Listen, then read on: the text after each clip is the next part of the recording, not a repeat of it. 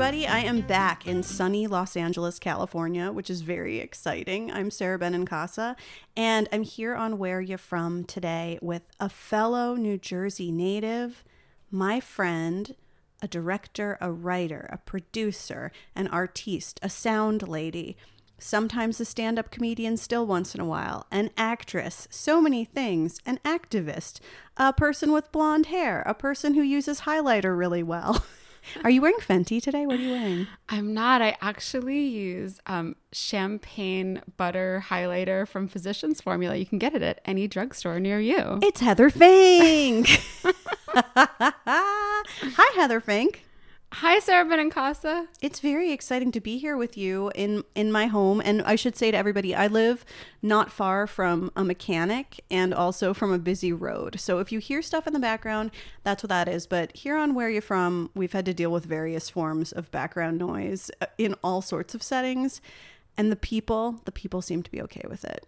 I'm okay with it. This is weird. I've never been a guest on a podcast that I'm also engineering. Yes. So. Producer Heather is producer Heathering today in addition to being a guest, which is cool. Is it weird doing double duty? It is. I'm like giving you eye contact and I'm also looking at the levels and but I think we're in a good place. I think I can like lay off now that we're getting going. I was talking to my friend Payman Benz, who's a director and is a very funny bunny, and he is a director and a producer on Rory Scovel's new show, which is going to be on Comedy Central, I think. He's a lovely person.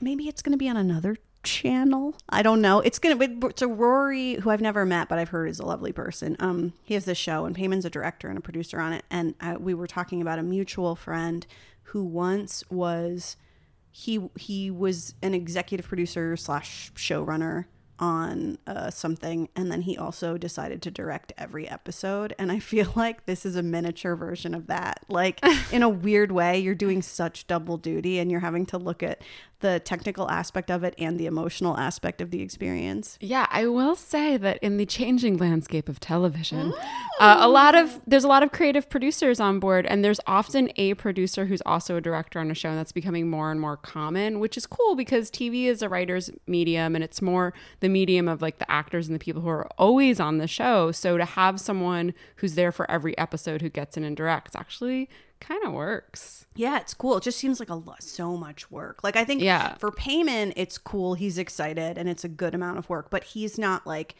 I don't know. I guess I don't know. I'll have to ask him, but he seems very upbeat about it and excited. I don't think he's like running the show. Do you know what I mean? Like, he's a producer and he's directing some episodes, but not all of them. And he's not like, he's basically not like the full-time air traffic controller all the time, which is what I think of a showrunner's job as being, in a sense. Yeah, that's so interesting. So as you know, you mentioned I do sound. I'm doing it right now. You are doing it right now. I primarily do not ever do podcasts. I primarily do it for film and television as like a boom operator, but to pay the bills.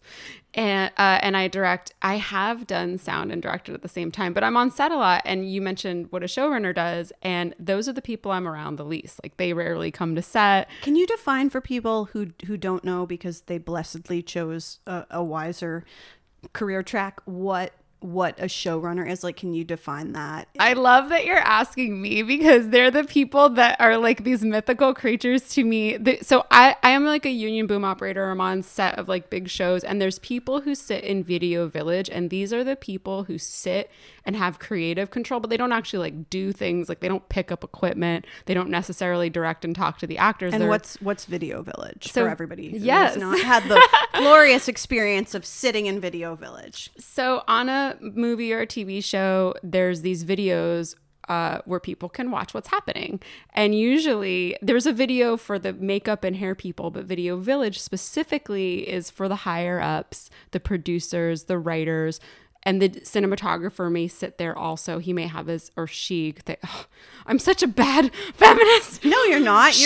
You're reflecting the reality of your industry, that in which you unfortunately are one of relatively few women in crew. Now there are lots and lots of women in crew, but compared to the abundance of men who occupy those positions, and who are directors of photography and who are directors and different things, like, you know, it's very male dominated. I mean, we did not choose, and on the writing side, like, there there are, I would imagine the ratio is better, but there are still like way more male TV film writers, you know? Yeah, absolutely. And cinematographer and camera operator are exceptionally male dominated, exceptionally. We have more and more female directors. It's still hard. But we have very few female cinematographers, and I've worked with some that are amazing and are starting to get hired more. But yeah, it's a thing. So anyway, Video Village is where these higher ups sit and they watch the show. And usually the only writers that come to set is if it's their episode or the episode that has their name on it.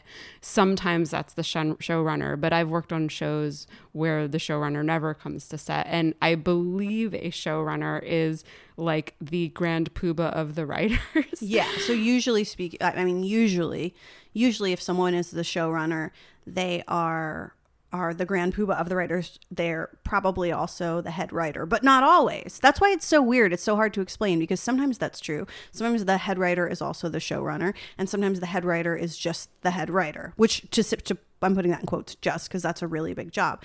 And also, I think a lot of people think that that I've heard this, I didn't realize this, but a lot of people seem to think that if they're watching a comedy show like Big Bang Theory, a show that I love, which is in its last season, but if they're watching a show like that there's that the writers who are listed, one of them writes for Sheldon only, and one of them writes for like other like Penny only. But that's not what happens in a writer's room. What happens, or what's supposed to happen, is that you come up with a story for the whole, you come up with like sort of an arc for the entire season, and you come up with stories and plots for individual episodes, and you come up with, like, you might people, certainly there's a lot of cross-pollination, but certain episodes are attributed to certain writers. And that's what Heather means when she says that when she's on set, if she sees a writer working on, say, like a Netflix show or something like that, it's probably because the writer wrote that particular episode.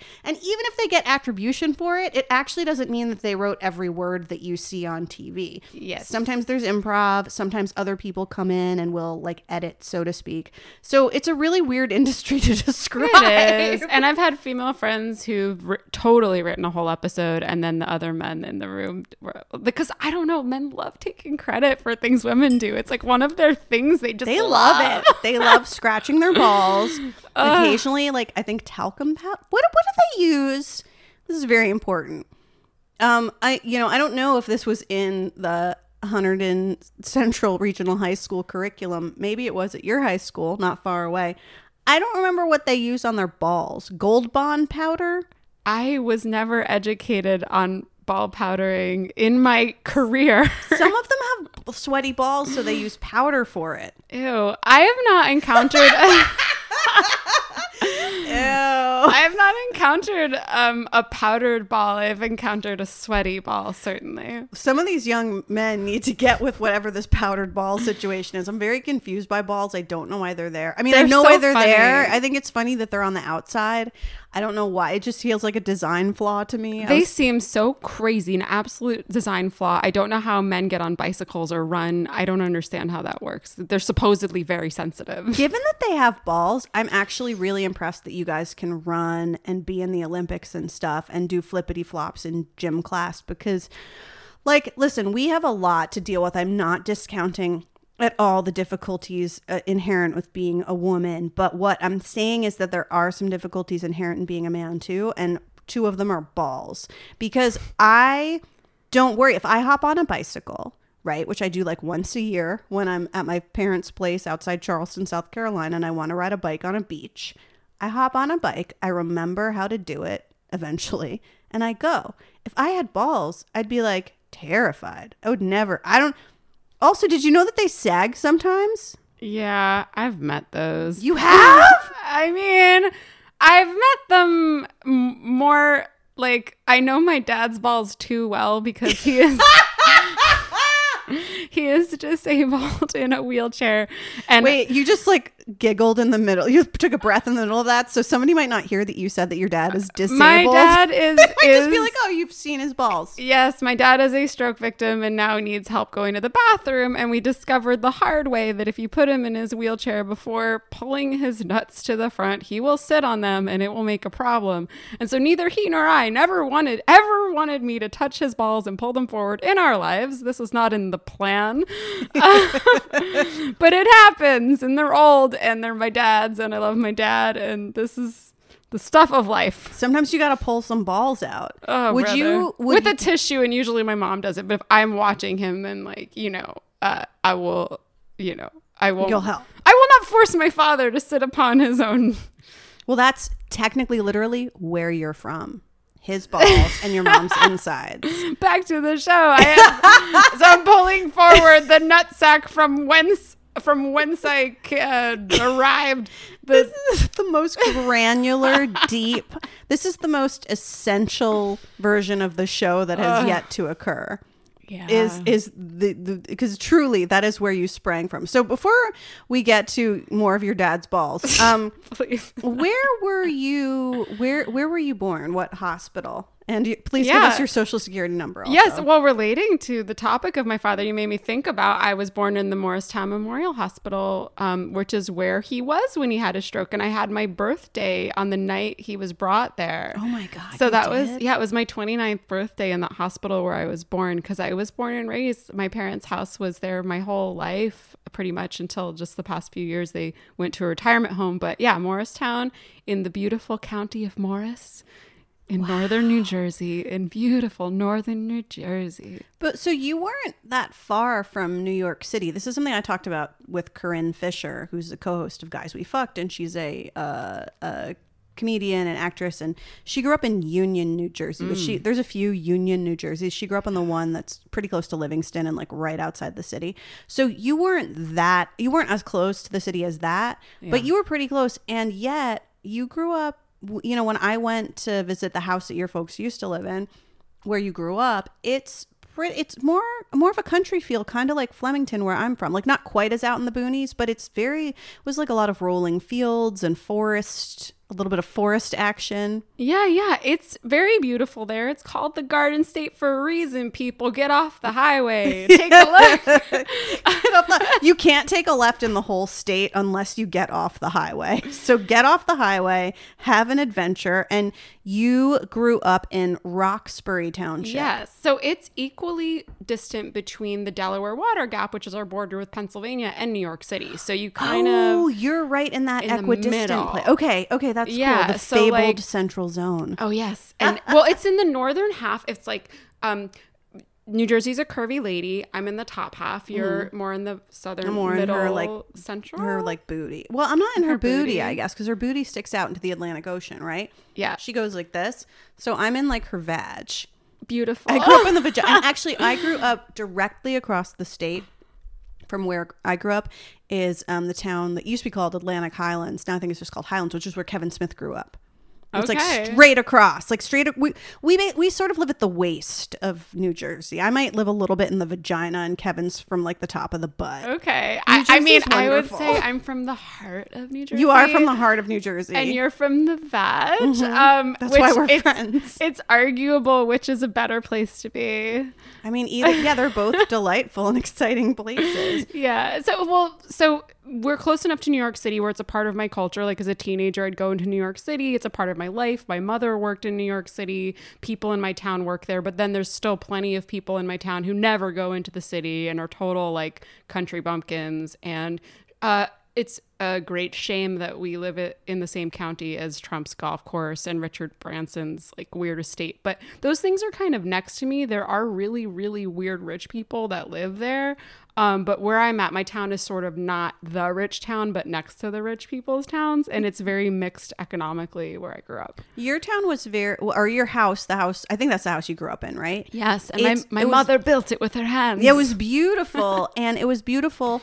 And like, I would describe it as a comfortable, maybe like maybe a higher end-ish, like middle class house, you know, like it was not a big mansion, but it was beautiful. And clearly they had put a lot of effort into the landscaping and everything like that. And do you think that part of that comes from the fact that your mom, to your point, was one of the few ladies running shit in construction in New Jersey? Yeah. So in the 80s, my mom built homes. She was a builder. She actually like with the hammer and nails, but it's very similar to what I do now as a film director where you run a set. There's so many things we have in common in that way of running a crew and her love of just hiring the greatest landscaper, the greatest this and that. So where I grew up, my parents got this like parcel of land that was totally undeveloped. And they built this little cul-de-sac and they sold off the other properties, but they kept the biggest land for themselves. So it's a very custom house where It's really pretty. Thank Was it like you. an acre and a half or 2 acres? I don't know. I think it might have been 1.5 actually. So it's a beautiful land and very unique. And it was hard. We sold it last year or like a year and a half ago. So I really had this house in my life, my whole life. And That's amazing. Yeah, I had a really strong attachment to the house. And just like our last Thanksgiving there, that was our last meal there. And I had like a teary thank you to the house at Thanksgiving when we said nice things. That's so beautiful. I mean, that's so significant. I grew up in 5 different houses, all in Flemington or Raritan Township, so all in the same school district. So I didn't have any great attachment, and before that in Hillsborough. And so I didn't have any great attachment to any one of those homes. To the town I do, like to Flemington I do, to an extent to Raritan Township, certainly to Hunterdon County as a whole I do. But I don't have a big attachment to one house, but when people do, it always reminds me of the episode of The Wonder Years where they get rid of the family car. It's like I think it was a station wagon or something.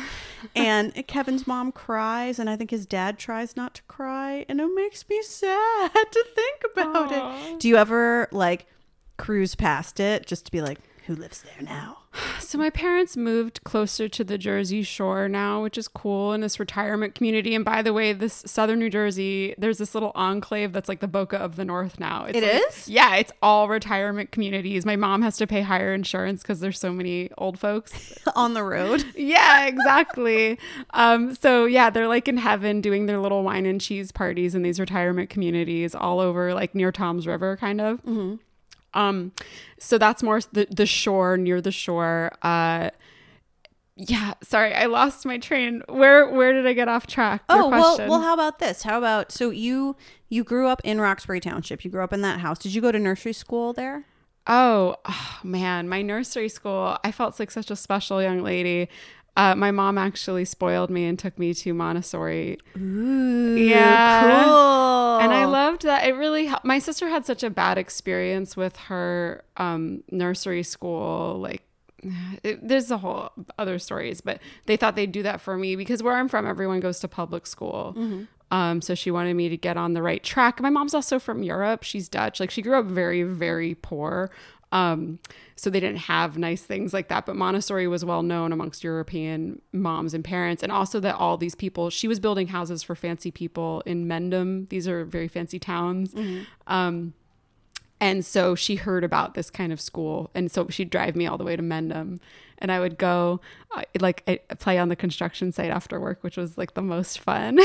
And Montessori is, I mean, Maria Montessori was Italian. And so she created this system of learning for early childhood. And you can do Montessori.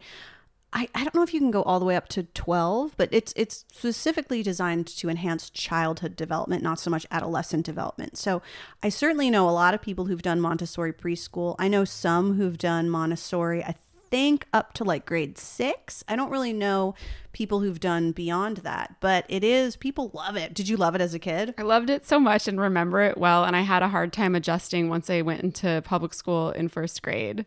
So you did Montessori through kindergarten? I think I did. I remember doing it for kindergarten, and on my first day, like, this kid, John, wait, can I say swears on this? Yeah, say swears. Oh, I'm gonna say him. Well, that was the problem, is this kid, John, said fuck you to me. And so I told him, and he said, John said fuck you to me. And then so I got sent to the principal. And so when I was telling on him, I said fuck you while telling on him. And so I got sent to the principal because now I'm saying it. What? And then I told the principal, I was like, yeah, John said fuck you to me. And because I guess I kept saying it, that John did not get in trouble. This motherfucker. Piece of shit. Fuck you, John. John was taking my lunch money and stuff. So it was like no small thing, this bully. What a piece of shit. The crazy thing, though, where I'm from, another where I'm from topic, is people really live there their whole life and know each other from childhood. Like I knew John up until we sat next to each other at the lunch table in high school, and he was a lovely guy. Oh, he was? He turned out to be a nice person? Sweetheart. My favorite thing I remember him saying at the lunch table was the most Jersey thing, so Italian. And he was like, Kristen, you know, she comes to my house, she's dating my brother,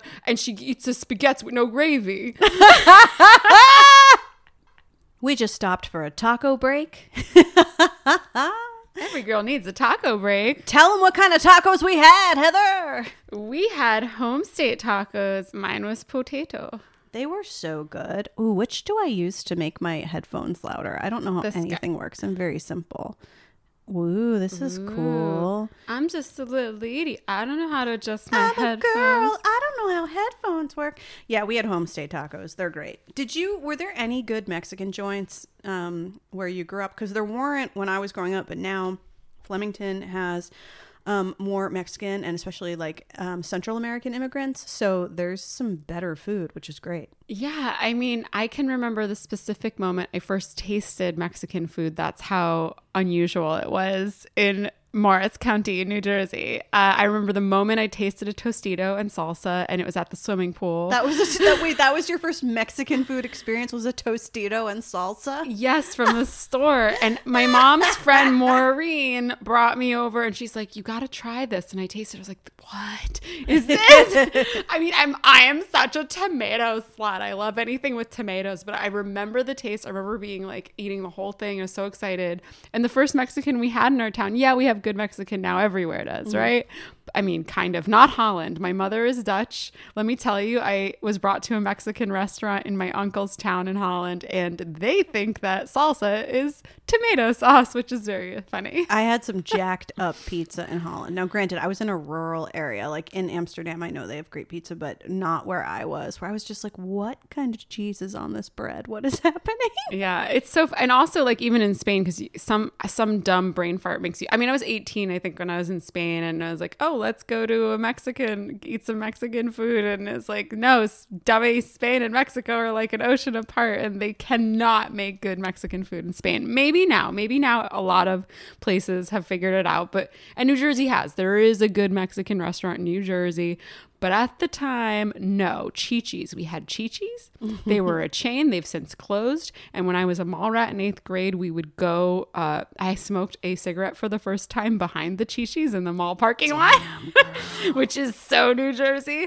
But we would go to the Chi-Chi's as teen mall rats in the 90s to get free salsa. And then we would buy a Mexican fried ice cream, which was just so pure. Home state tacos are delicious, and I think home state is pretty sort of like Texas style, like it's kind of Tex-Mexy, and it's great. So we used that to refuel so that we could continue our conversation. Indeed, and it's near where I'm from now, or at least where I live, which is in Silver Lake, Los Angeles. Beautiful, sunny Silver Lake. Actually, this one is in Highland Park. It's closer to where I live. There's more than one? Oh, there's more than one, my Oh, wow. dude. I thought you luxuriously had this wonderful delivery from Silver Lake just because you love a good quality taco. No, I was like, what's up, Highland Park? So let's learn about Roxbury Township. What year do you think it was formed? Oh, my If you God. had to guess. Well, they taught us about Sukasuni and the Native Americans. Lenni Lenape life. Lenni What's up? Lenape life. What's up? Yeah. I think it would have to be around 1800. Well, Heather, Roxbury Township was formed on December 24th, 1740, Whoa. from portions of Morris Township.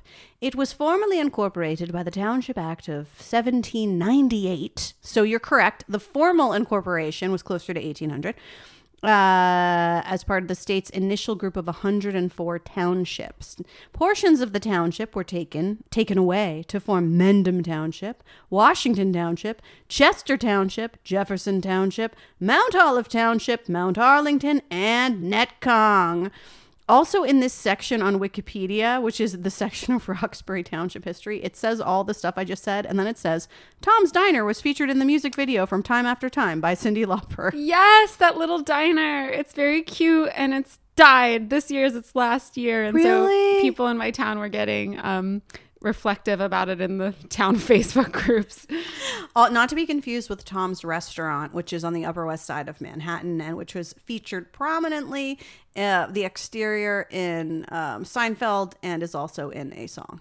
Wow. It is weird that Cyndi Lauper's crew came out to my town. It does feel in the middle of nowhere, and there's so many diners in New Jersey. It does have this really cute feel and vibe. I'm so excited that Cyndi Lauper came to our town in that time. But oh my God, that must have been huge. And she's an Ozone Park, Queens girl, like Bernadette Peters. Ozone Park, Queens is also, that's where my grandparents lived when they met each other. Talk about where you're from. Whoa, this is all like a crazy zip zap zop improvisational genetic heritage experience that we're learning about here. Yes. Guess what the census, like the town population was in 1810? Like 58. 1,563. Oh, I don't know. It's I don't know my because it's 1800. But it's because it's part way between a lot of why New Jersey grew up in the pre and post revolutionary era, and why it was attractive for settlement was because it was this way station between New York City and Philadelphia. That is true. And it had a special feature that ran through my street. There was this stream that was formerly the historic Morris Canal, which at the time it was the largest canal ever built. And it was like where the canal outlets is a place I lived for many years in Hoboken, New Jersey, at the ferry terminal. You lived in Hoboken? I did for many years when I was a new comedian, but I guess we met maybe right when I moved to Manhattan for the first time as a 20-something comedian. Those are our days. But yeah, I lived in Hoboken for 3 years, fresh out of college. And the Morris Canal outlet there, and it went all the way to my humble little town. But that canal was used to pull coal with like horses and whatever thingies they pull on the canal boat box things. Canal boat, the barge? Barge! Yes. And there were like mules. The mules would pull the barges, probably. Yes, I've seen these pictures, and Succossona is the biggest town in my township. Say it again for the boys in the back. Succossona. New Jersey has a lot of really great town names, like Hohokus. That's a solid one. I think maybe that's the only one. Some of them are really hard to pronounce, where you're like, what? So Succossona, though, was named, it meant like Succosuni meant black rock, and it was coal because there was a lot of coal there, and it was just one of those places. The white man took the land and developed it and industrialized one of those it. Many places. And let me say, in college, because I brought up John Mayone with his like no gravy with her spaghettis, Who John Mayone grew up to be a very nice person. Shout out to John. Yay, John.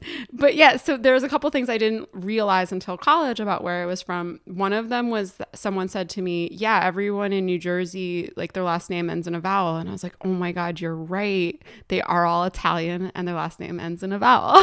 Mm-hmm. But it didn't occur to me because people who don't look very Italian do have Italian heritage. They're just, New Jersey's littered with Italian, Jewish, and Irish.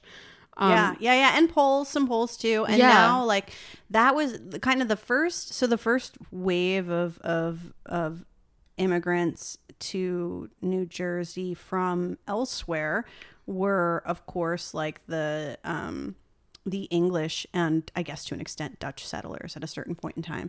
And obviously Native Americans had been there for a very long time already. So the first oppressors who usurped the land were from those places. But then as later forms of immigration came, a lot of the people who came to New York, to escape the famine, the Irish who came over in, say, the 1840s, 1850s, like they spilled over into Jersey. And then later you have the Italians who are coming around starting, I'm being really rough here with my numbers, but probably around like 1870s, 1880s on through. There was like another rush around 1900 and up to 1910, and then still coming. And then now in New Jersey, you have up north, it's so diverse because you have a lot of people from India, from Pakistan, from South Asia in general, from sort of all over the world, and certainly from Central and South America as well as Mexico. But I remember when I was teaching high school in the desert with the AmeriCorps program in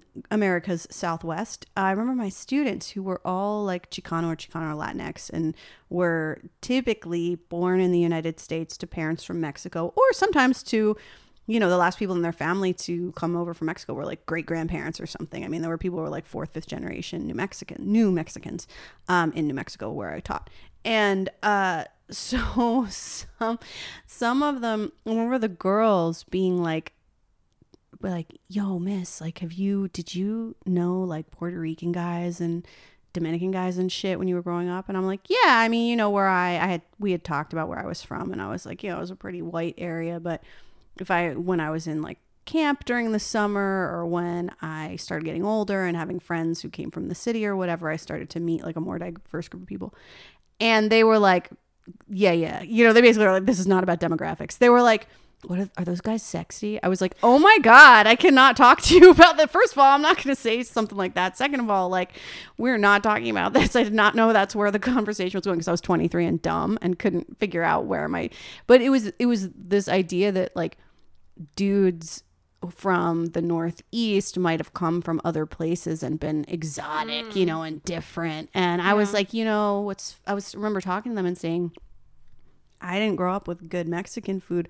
I knew where to get great Dominican food or great Puerto Rican food, but I didn't grow up with it, and it is Jersey. So I love Jersey. I mean, I've had multiple guests on the show who grew up in New Jersey, just because we tend to generate the most exciting people. Although Corinne Fisher says Jersey's so fucking boring. Everybody has to be interesting to get the fuck out of it. I'm misquoting her, but there it may be some truth to that. Respect to that quote, but I think that there is New Jersey is very interesting, and people always trash New Jersey, but I always be like, well, where the hell are you from? That's so freaking great. Like, Ohio, cool. I think other states can be great. Other states can be just as boring. And like, I always think about from my town, like the kid who got made fun of the most, and like, I hate Roxbury. I hate it so much. And I'm just like, I think these are universal themes you will find in every town that you will have gotten made fun of. Were you in another town based on, all these, but back to what you're talking about, immigrant groups in the places where we grew up. I believed when I grew up that I was from a diverse place. I, knew all these kids from different backgrounds, and I'd tried lots of foods from different places, but especially because I'd go into New York City and try things. And New York City is diverse. However, besides realizing everyone where I grew up was Italian, I also looked at Wikipedia of my town for the first time, and I realized something that made a huge impact on me, which is that where I'm from is 90% white. And I didn't realize it. I didn't know it. Which is naive, and it's in this blissful, there's something about the 90s and the aughts where we were in this like cloud of naive wokeness, to use the word, knowing what I'm saying, like where you think, oh, everything was fine before Trump, but it's really just like before Me Too, right? Like people were shocked. Wow, women put up with this stuff all the time.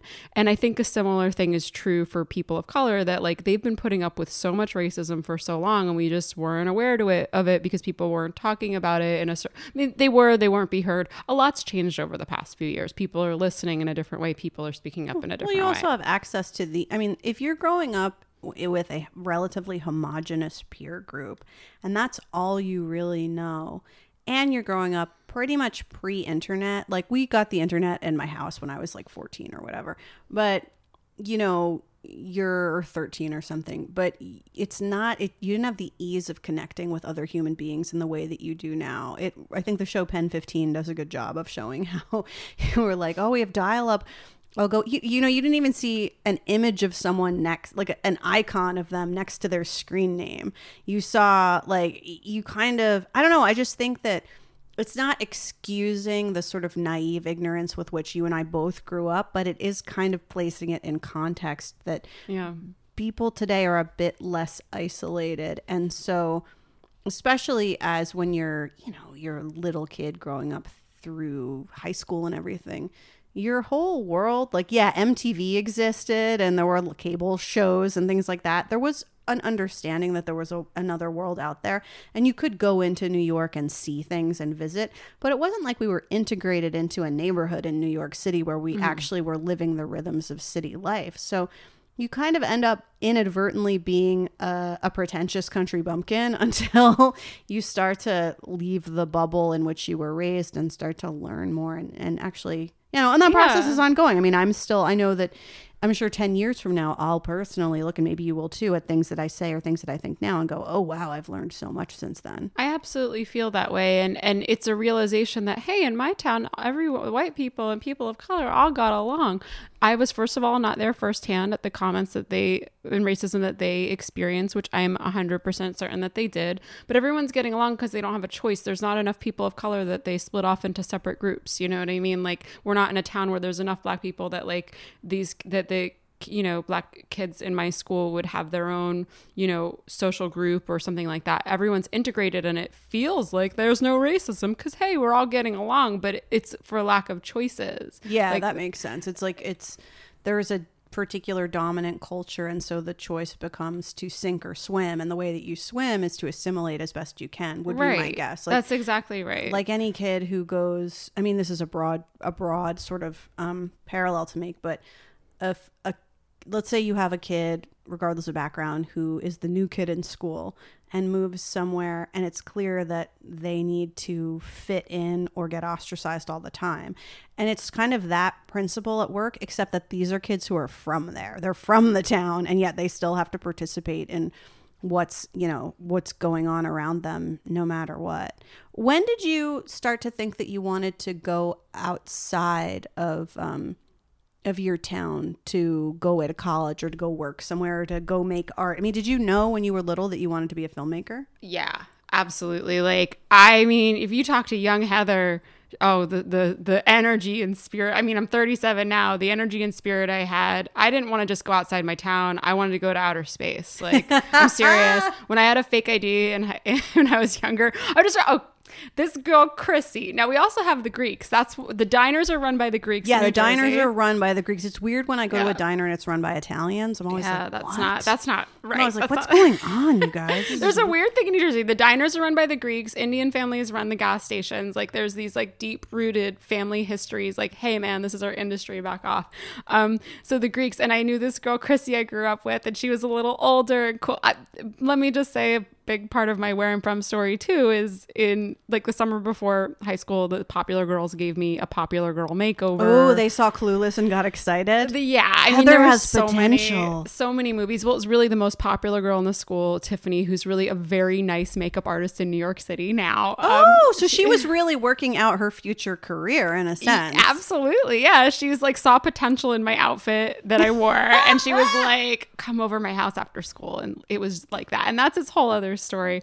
But Chrissy was a senior when I was a sophomore, and we were hanging out. That's how cool I was. That's very cool. That is extremely cool. I say this as someone who had a senior boyfriend when I was a sophomore. He wasn't like popular, but it was still cool. He was like neutral. Like, he wasn't popular, but he wasn't uncool. So even just having a neutral like senior boyfriend when you're a sophomore is like very cool. Yeah. Oh no. I bring this up because we would go to the city, and I remember we went to the big clubs in the 90s, like the Tunnel, like Twilo, like and shit. Palladium. And let me tell you this, which sounds, I almost don't even believe this is true, but it's true. We went to the club. The first time I went to, she said, dress up. And I wore I thought that meant my Sunday best. Like, I wore like a church Ashley dress. Like, it was I mean, it was fine, but it was like a little white shift dress. I mean, whatever. I went there, but this is related just because I remember that my thing I made up when asked what I do, or I was like, oh, I go to Boston University and I major in astronomy. They don't teach that there, by the way. That's not a major they have. But I was 16 years old, and this is the thing that was so surprising. I saw Destiny's Child performing. What? Then it was the Palladium.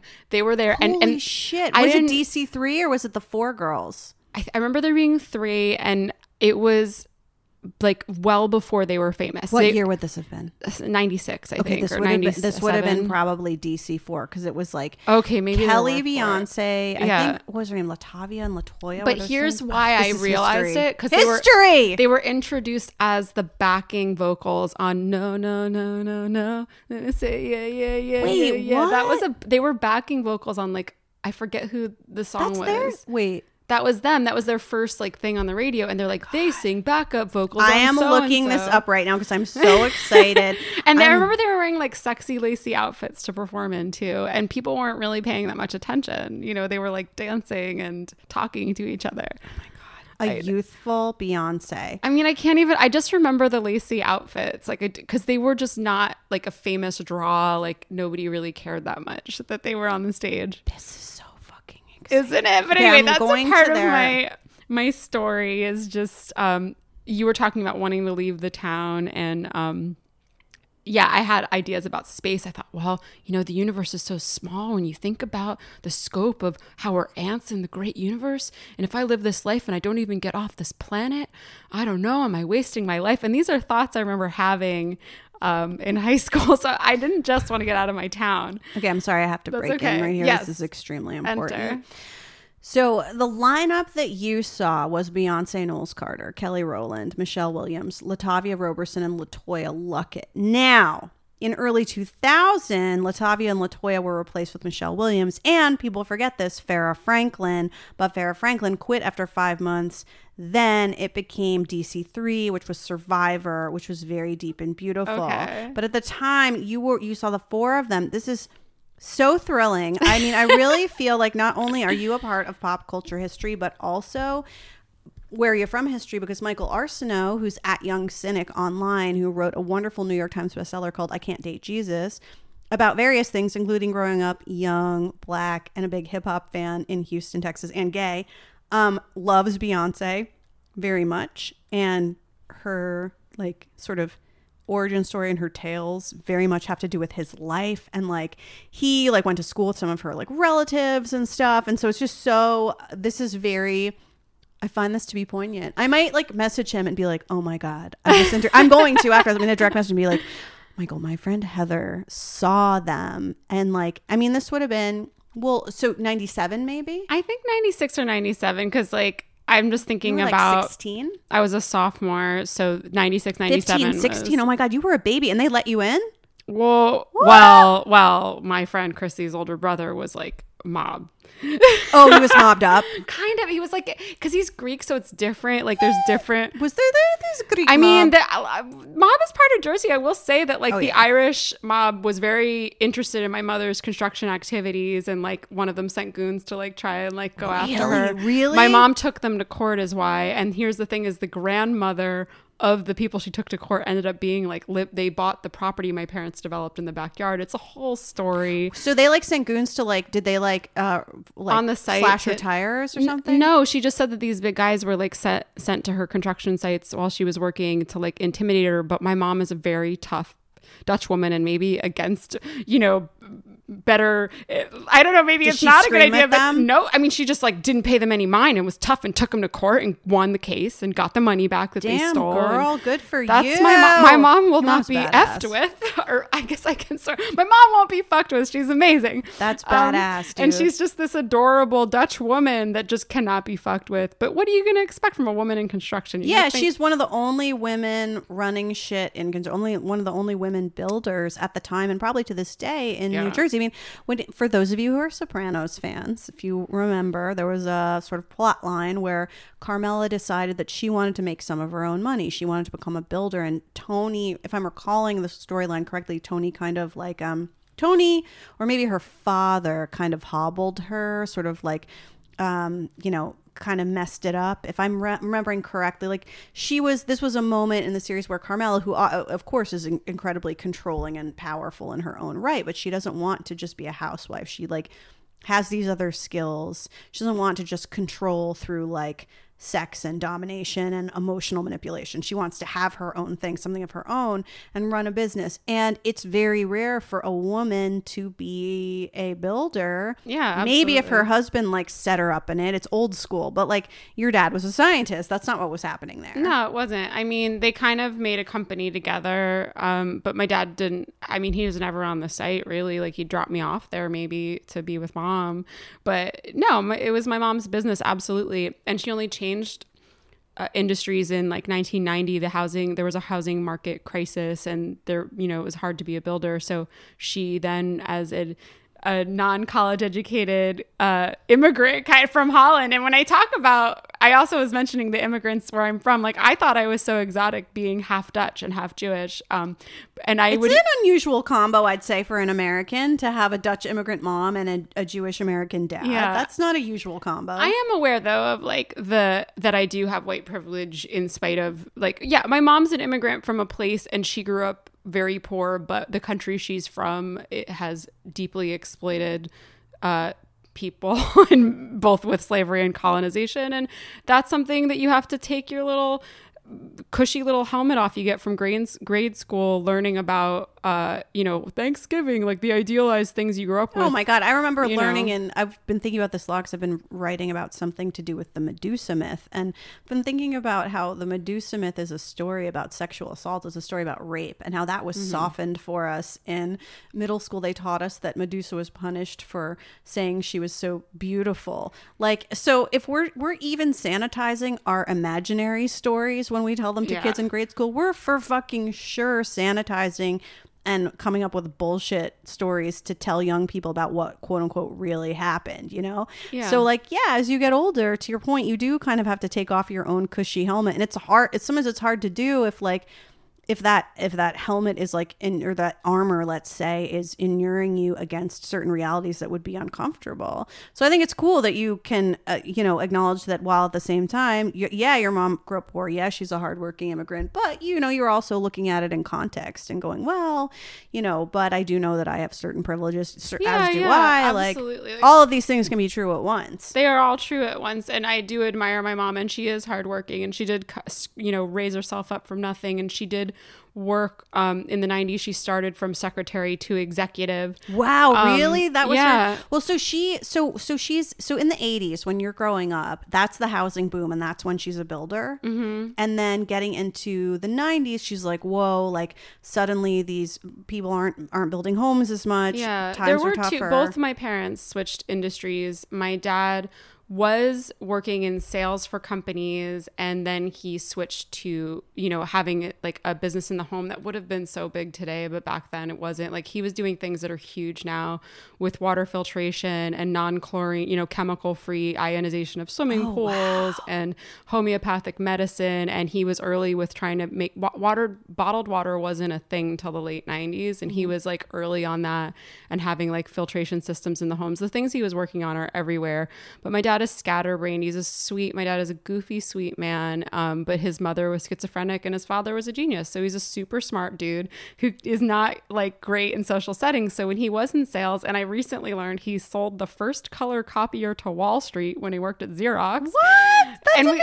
We actually had one of the first mice ever on computers, because my dad working in computers, and it was a 3-button mouse at first. Oh my God. Which is because Xerox invented the mouse. Xerox invented the mouse in Windows. This is not related. I will get off this tangent. No, this is related, because the store, what I like to do with this show is to find out not just where you are from geographically, but who you're from, whom you're from, where you're from in terms of family life, in terms of politics, in terms of religion, in terms of cuisine, in terms of, did you grow up in a rural area? How did growing up around trees make you feel? Like, whatever it is, artistically, what were you surrounded by? So this absolutely is so interesting. Well, I see all these images from childhood when I say all these things, whether it's like riding in the car past Daddy's work, which was near the Lincoln. No, it was near the George Washington Bridge. He worked like near, I can see it now, Route 80, and riding in his car. And I remember visiting Mom at Take Your Daughter to Work Day, which was a wonderful thing. Like, I was there in the first ever Take Your Daughter to Work Day was around when I was in 4th grade. My mom worked in the World Trade Center. Oh my gosh. One day when I got home from when I was at Girl Scouts, these ladies took me aside and said, "Your mother's work's been blown up, but she's fine." What? That was the 93 bombing. Oh, the 93 bombing. Yeah. Yes. People, oh gosh, I even forgot. I was like doing the math in my head, like, no, what?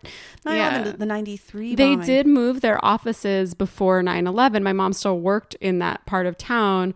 But they said at the time, like, this is preventative. We think it's a terrorist target. We don't want to work in that building anymore. And I said, well, they've really ramped up security. Like, I don't think a bomb's getting through there ever again. Wow. A bomb never got through there ever again. Yeah. They were inventive with the airplanes.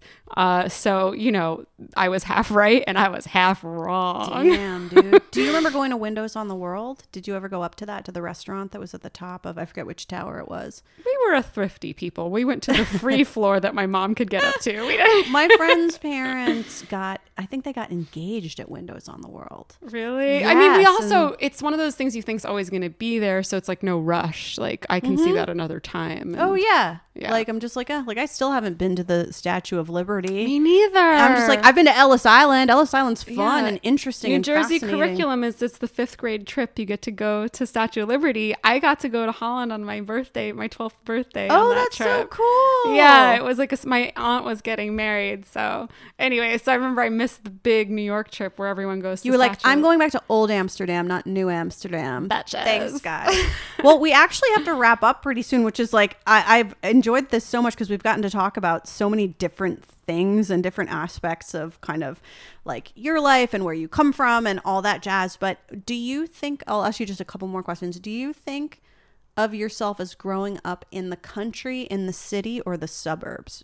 Absolutely both. I mean, that is what New Jersey is. I always love where we're from. I think it's the best of all these worlds. You've got the city and you've got the country. You've got the shore in the summer. You've got skiing in the winter.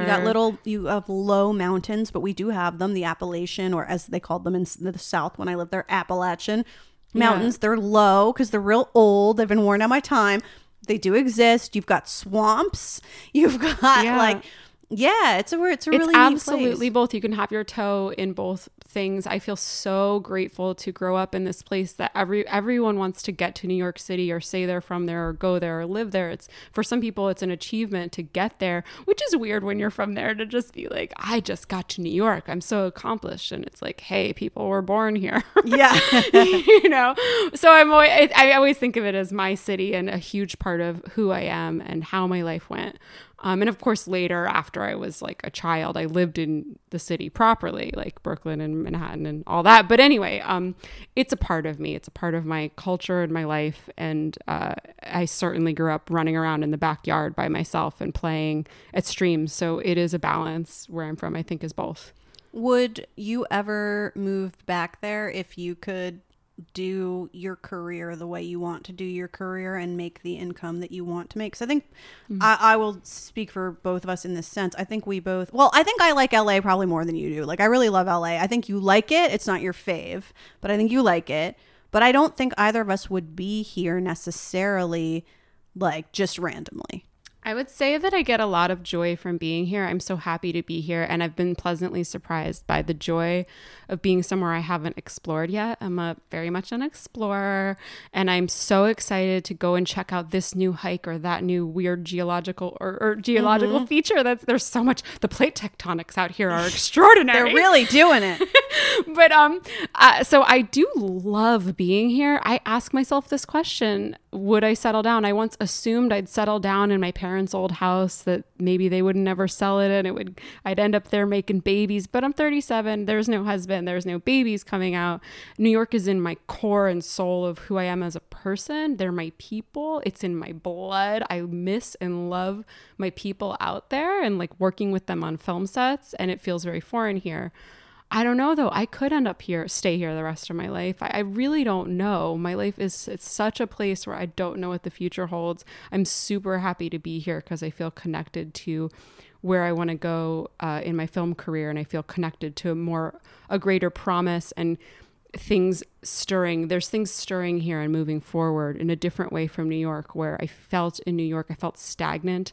I felt I got as far as I was going to get, versus LA has this like thing in the air about we're making weird new things happen. And New York, so much shit gets made and done, and it's amazing in that way. But specifically in the film industry, I feel surrounded by my favorite New Yorkers. Like we were all here. Yeah, I feel like some people will say to me, did you feel lonely when you first moved to Los Angeles? And I'll say, well, I kind of feel like I cheated because I waited until so many other people I knew had moved out here. I think I would if I had not come up with a group of people who wanted to be in entertainment. I didn't know that I wanted to do entertainment until I was in sort of my mid 20s, I guess. I didn't know. I thought I wanted to write books, which are their own form of entertainment, but you can do that anywhere. I didn't know until I was in my mid 20s that I would want to do this and to, write scripts and things of that nature, as well as the kind of other writing I like to do, like books. And it turns out I like marketing, which I had no idea, and writing magazine articles and stuff. But by the time I figured it out, so many people who had known since they were little, like baby Heather, who had known that they wanted to do film and stuff, were already out here. So it kind of felt like a cheat at the time. I was like, oh, there's people here. I don't know. There's a lot of benefits to all, but every time I'm in a smaller town or city that I really enjoy, I'm always like, I could live here too. I think that's sort of part of the weirdness of life is sometimes you realize the places that you truly love, and sometimes you realize it's more about the feeling you get. I get these fantasies when I visit other places. The places I could live in the world are New York, LA, and Amsterdam also, because I feel a sense of self and a sense of home when I go there. And I instantly can start giving people directions when I'm in Amsterdam, and You can bust out some Dutch directions. Yeah. Can you speak? You're not like, you don't consider yourself fluent, but I think you can get up to speed pretty quickly, right? Yeah, it's just this thing that was raised in the background, but my mom didn't teach us because my parents didn't speak it to each other. And the Dutch are raised with this mentality like, you're from a small country, you don't count. You have to speak 5 languages. Every Dutch person I Yeah. meet is like, speaks at least 3 languages. Exactly. And I find it really upsetting. And then you'll go, oh my God, your English is so good. And they'll go, my English is not very good. And their English is so Perfect, good. yeah. And also they'll be speaking it with like a little bit of a Dutch accent or just an entirely American accent. And you're like, what are you talking about? You just used several large words that I don't even know, but you used them correctly. Like what? And they're like, oh no. I feel like it's more of a deflecting culture. Like kind of like that tall poppy syndrome that I think New Zealanders and Aussies talk about. Maybe that's where the tallest poppy is the first one to get cut down. So you don't want to shine too hard. You don't want to brag about yourself, which is so different to an American where I'm just like, self-promotion. Let's do this thing. Yeah, it is different. The final thing about where I'm from that I think is a big part of me is just being half of a thing. I'm half Christian, half Jewish, half American, half Dutch, half city, half country, but primarily the country things and the religion things have always made me feel like I've never felt entirely American because of the way I was raised, my mom being the dominant raiser of us. My dad being there very much. But anyway, sorry. But when I'm in Holland too, I'm not exactly Dutch either. I'm an American there. And I'm not entirely Jewish or Jewish enough for the one boyfriend I dated whose father was a rabbi.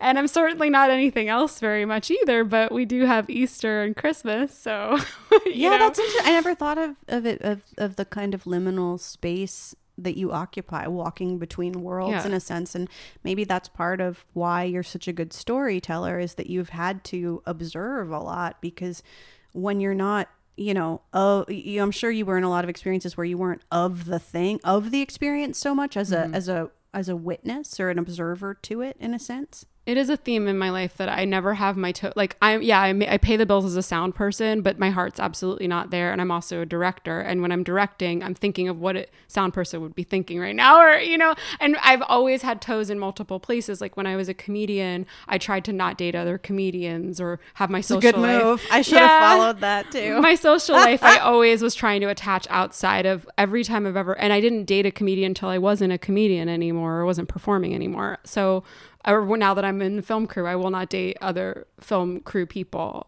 So it's kind of a weird thing that maybe I can. My point is, like, I've always been an outsider, felt like an outsider in a way that sometimes was emotionally painful, but I also embrace it, and it's a choice. Yeah, it's something that you've leaned into and that you enjoy. I was talking about you to my friend Cristiano Lopez, my new friend, who is the shooter producer, basically like videographer on this project I did with Neil Gaiman. So I was telling her and Neil like a few days ago about you.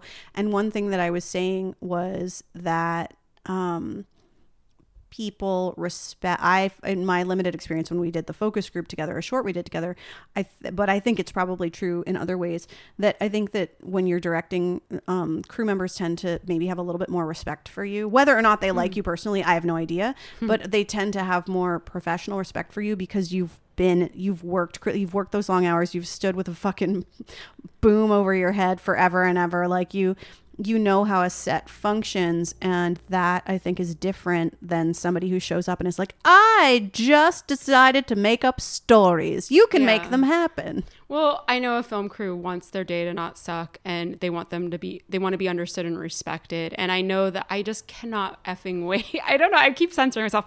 I can't wait till I get to direct on something with a proper budget, because by now, working in New York and LA, part of the union crew, I know so many people, and the joy, I feel I have this team rooting for me in New York. They can't wait to put up a chair for me at Video Village, and I can't wait to come home to them and direct with them and be amongst them. Like, I can't walk past a film shoot in New York and not know my people. Like, I love them so much. I hope I get an opportunity to direct there soon. In LA, I'm starting to develop these relationships too. Like, we are from each other, and it's a beautiful thing. So That's anyway. beautiful. I love it. Well, Heather Fink, where can people find out more about your work? heatherfink.com. You can see some of my stuff, and you can check out my feature Inside You, which is on Amazon Prime. And it is a body switch comedy. That's right. It's a comedy about a couple that switches bodies after a night with a magic sex toy. Don't watch with your kids. And there's several shorts and things you could see out there. So just heatherfink.com is a really helpful resource. You said that like a brand new librarian. Oh, and Fink, let me clarify. I am not of a sink. I am a Fink, F as in fuck. We're talking about fuck on this program. Heather Fink. I do not like when I am called Sink. They call you Sink? Every now and then. And I say F as in fuzzy is what I'll usually say. And F as in fuzzy. I'll still get Sink. And Sink is not a proper last name. I have never met anyone with the last name Sink. I've heard of Fink as a surname before, and I love that people just decide that it's Sink. That's amazing. Well, thank you so much, my love. And hey, everybody, thanks for listening. We'll talk to you soon. Bye.